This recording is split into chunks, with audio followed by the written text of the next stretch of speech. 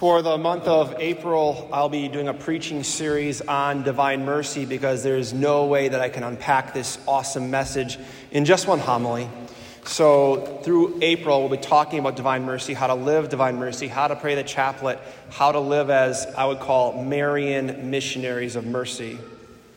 But last week, I don't know if you remember last week, it was like, a whole 7 days ago, and the weather was really warm. Do you remember that?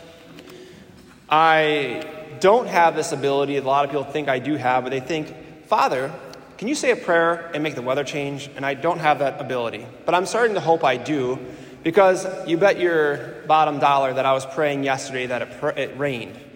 Because I was praying for Noah's ark, that flood, just to come and wash over the whole campus.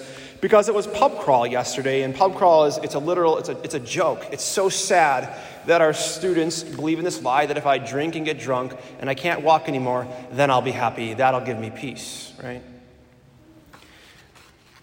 But I do enjoy warm weather, and when I think of last week, one memory comes to mind. And last week, after I had Mass in Red Granite at 8:30, I went and picked up two students. They may or may not be here. We'll just say their names are Frank and Jeremiah. If you know them, then maybe they came with me. But anyways, as I picked them up, I brought them to my brother's house in Plymouth. And he said, come arrive around noon. So we got there at about 10 to noon. I'm like, well, let's just get some gas, stretch our legs out. And we arrived at my brother's house in Plymouth at noon, on the dot, right? And nobody was there. So I called my brother PJ, and I'm like, dude, where are you? You told me to be here at noon. As a priest, to show up on time to family events is like a miracle in itself, because we're always doing stuff, and we get pulled aside sometimes to serve people and what have you.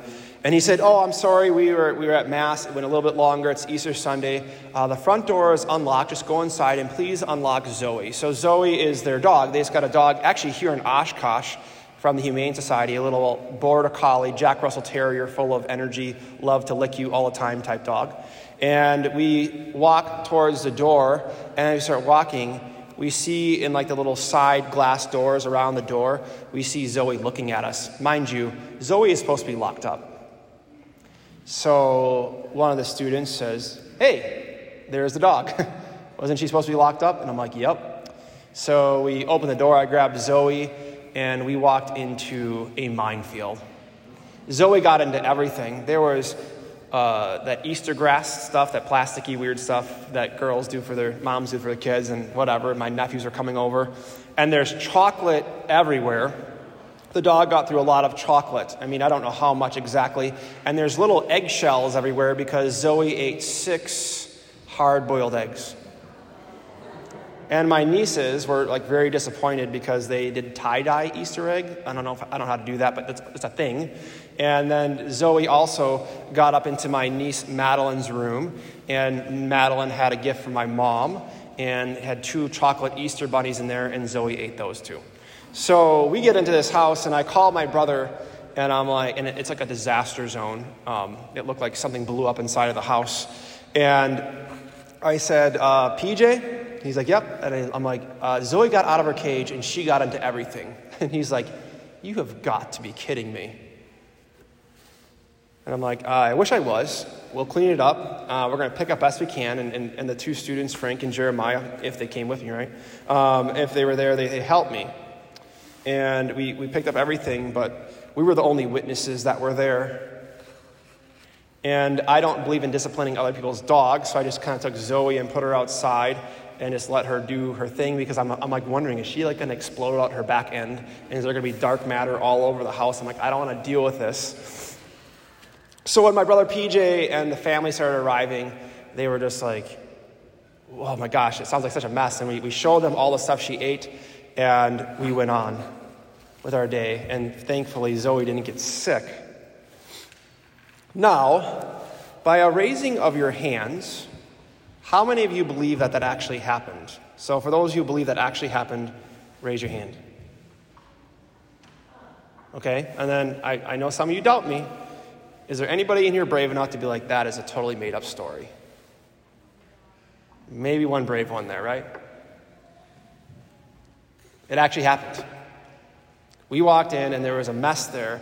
And it's just like our gospel reading. We hear about locked doors and and coming in. I think a lot of times when we think if we let Jesus come into our locked areas of our lives, those areas we're like, nope, you cannot go there, Jesus. We think the first thing that Jesus is going to say, if we believe, right? He's going to say, what a mess. But in our gospel reading today, he comes into the upper room of the disciples as he wants to come into your life and my life every second of every day. And he comes in, and the first thing he does is he walks through unlocked doors, comes into your darkness, and he looks at you with a loving gaze, knowing that he delights in you. And he doesn't say, oh my gosh, your life is a mess. No, he says the words, peace be with you. And it's a personal peace. Peace be with you, John. Peace be with you, Sarah. Peace be with you, Kyle. Peace be with you, Mariah, right? He wants his peace be with you, but again, it's a peace unlike anything. And he shows his disciples his wounds to say, you don't have to be afraid to show me your wounds. I know you've done things that are screwed up. I know you've been like little Zoes running around, making a mess about everything, but I want to show you what my peace cost you so you may know that I'm serious. So he shows them his wounds in his hands. He shows them the wounds in his side. And when the disciples saw his resurrected wounds, that he wants you to have resurrected wounds, they rejoice. They're like, sweet, let's go. It actually happened. The resurrection actually happened. And then he says the words to them again, peace be with you. Peace be with you, Raiden. Peace be with you, Kyle, right? He wants his peace to be with you personally, that if you were the only person on earth, he would have died for you. He would have resurrected for you because he loves you. He delights in you. And he wants you to know his peace so you can bring his peace anywhere. But the question is, how do we do that? The next line in our gospel, it says, as Jesus says, as the Father sent me, so Jesus is sent from the Father, so I send you.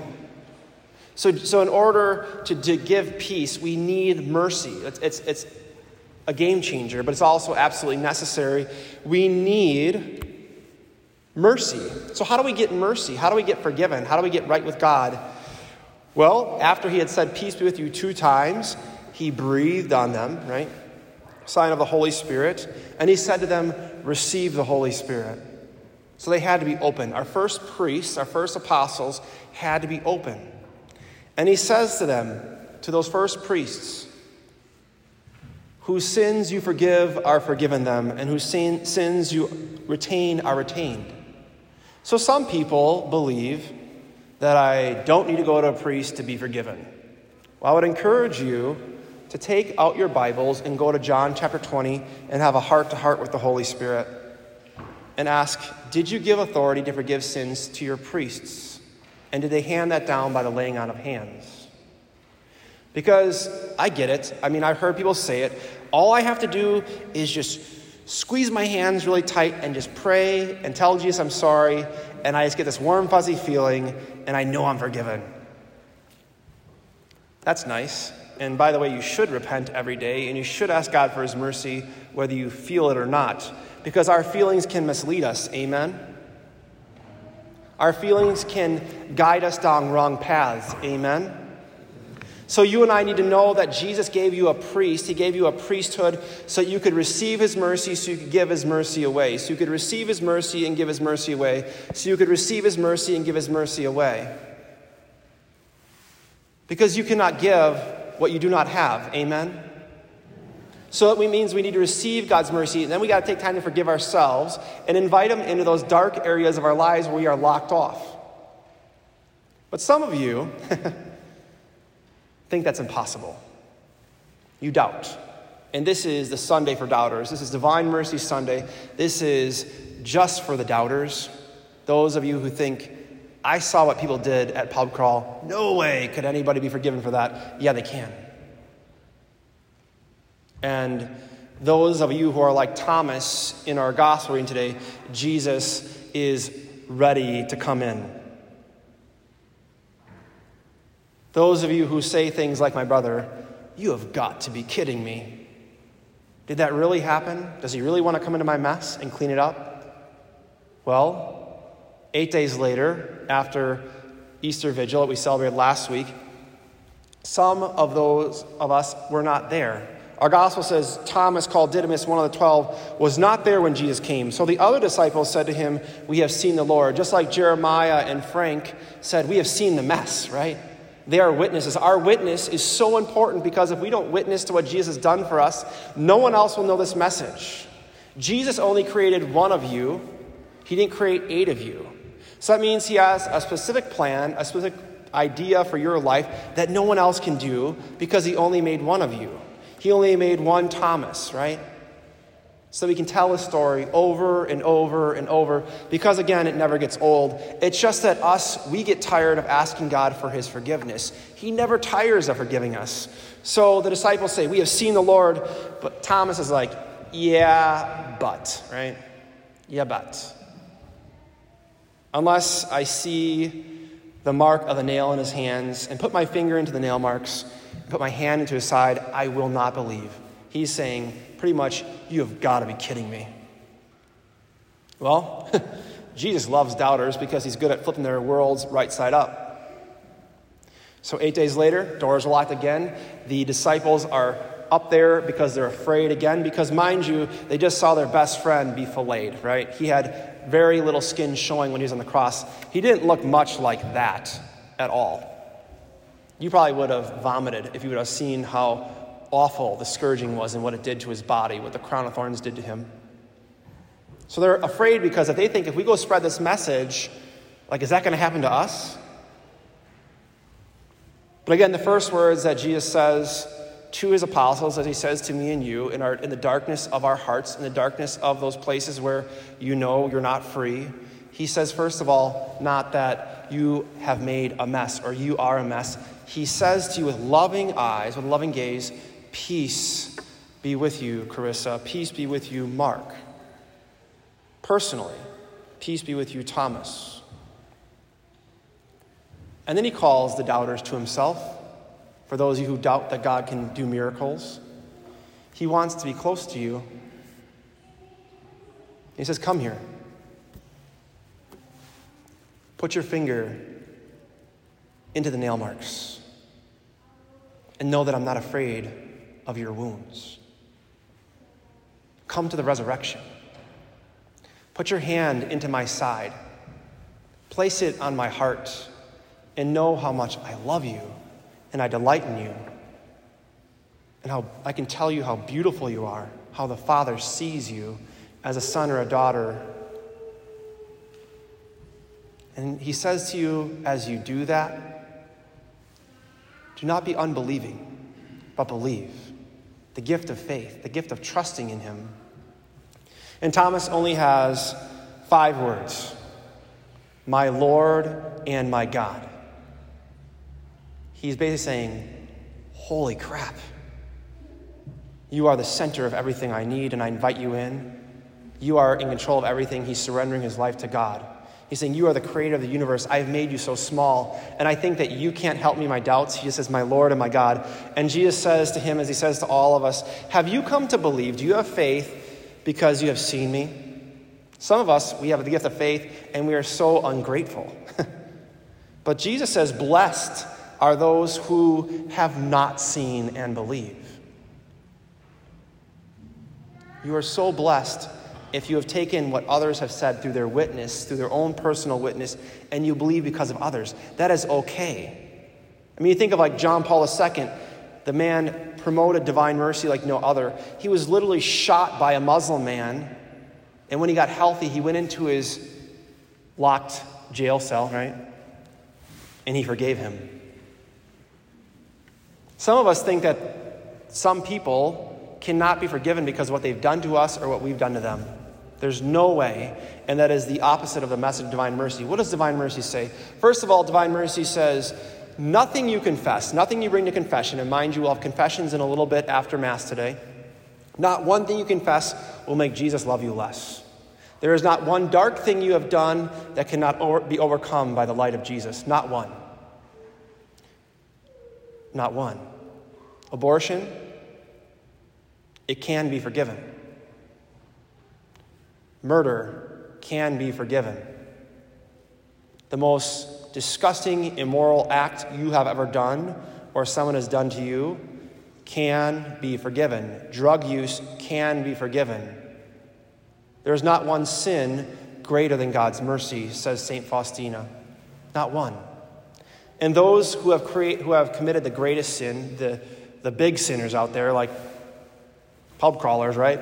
We saw some of the things they were doing last night.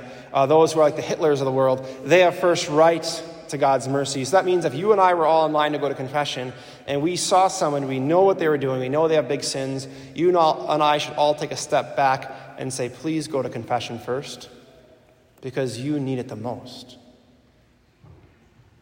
Those who have 6 babies, mamas, right? They have first right to God's mercy because they need it the most. They need to know that God's forgiven them and there is another way. And St. John Paul II says that this is the only way to peace is mercy. There is no other way. That's a very black and white statement on purpose. So for a moment, I just want to ask you to gaze upon the image of divine mercy. Don't look at me, please. Jesus is more beautiful, right? But look at the darkness. That is your doubt. That is your fear. That is your sin. And notice how Jesus just busts right through that. Look at his eyes and how he loves you. He doesn't say, what a mess. He says, my beloved, my child. You are precious. You are beautiful. You are good.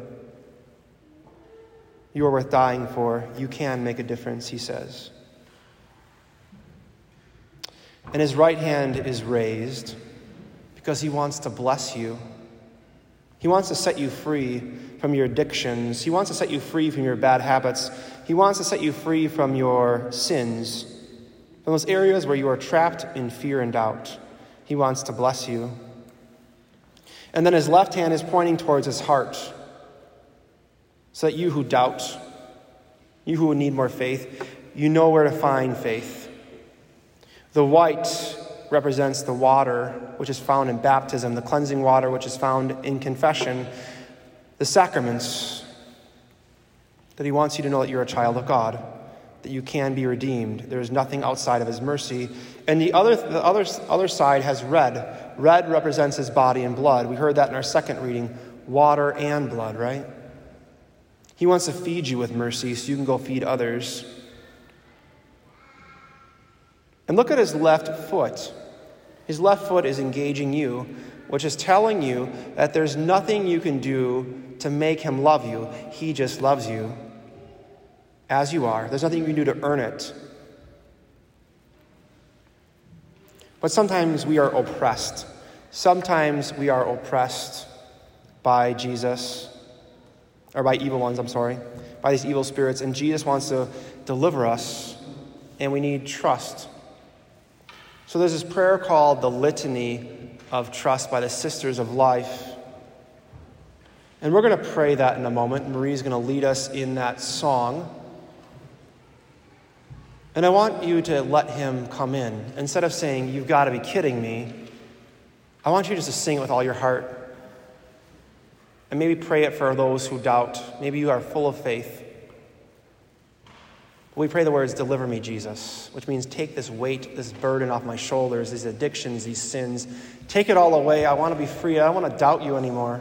And I want to be able to spread this message freely. Also, I need to trust in you like mad crazy.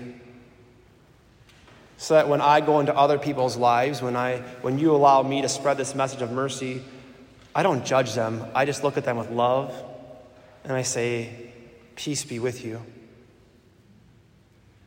And it's a personal peace that nothing else in this world can give. So you may know that nothing you confess will make Jesus love you less. You may know that there's not one sin outside of God's mercy. And you may know that those who have the greatest sin have first right to God's mercy. This is the heart of the gospel. And you and I needed to let it enter our hearts so it pours out of our hands and feet. So as Marie leads us in the litany of trust, which means a list of prayers and petitions for trust, if you have the faith the size of a mustard seed, the Lord desires to pour his water and blood from his pure side upon you today, upon that little bit of faith, and he wants to shatter that. And if you doubt that that's true, this day is just for you. Amen.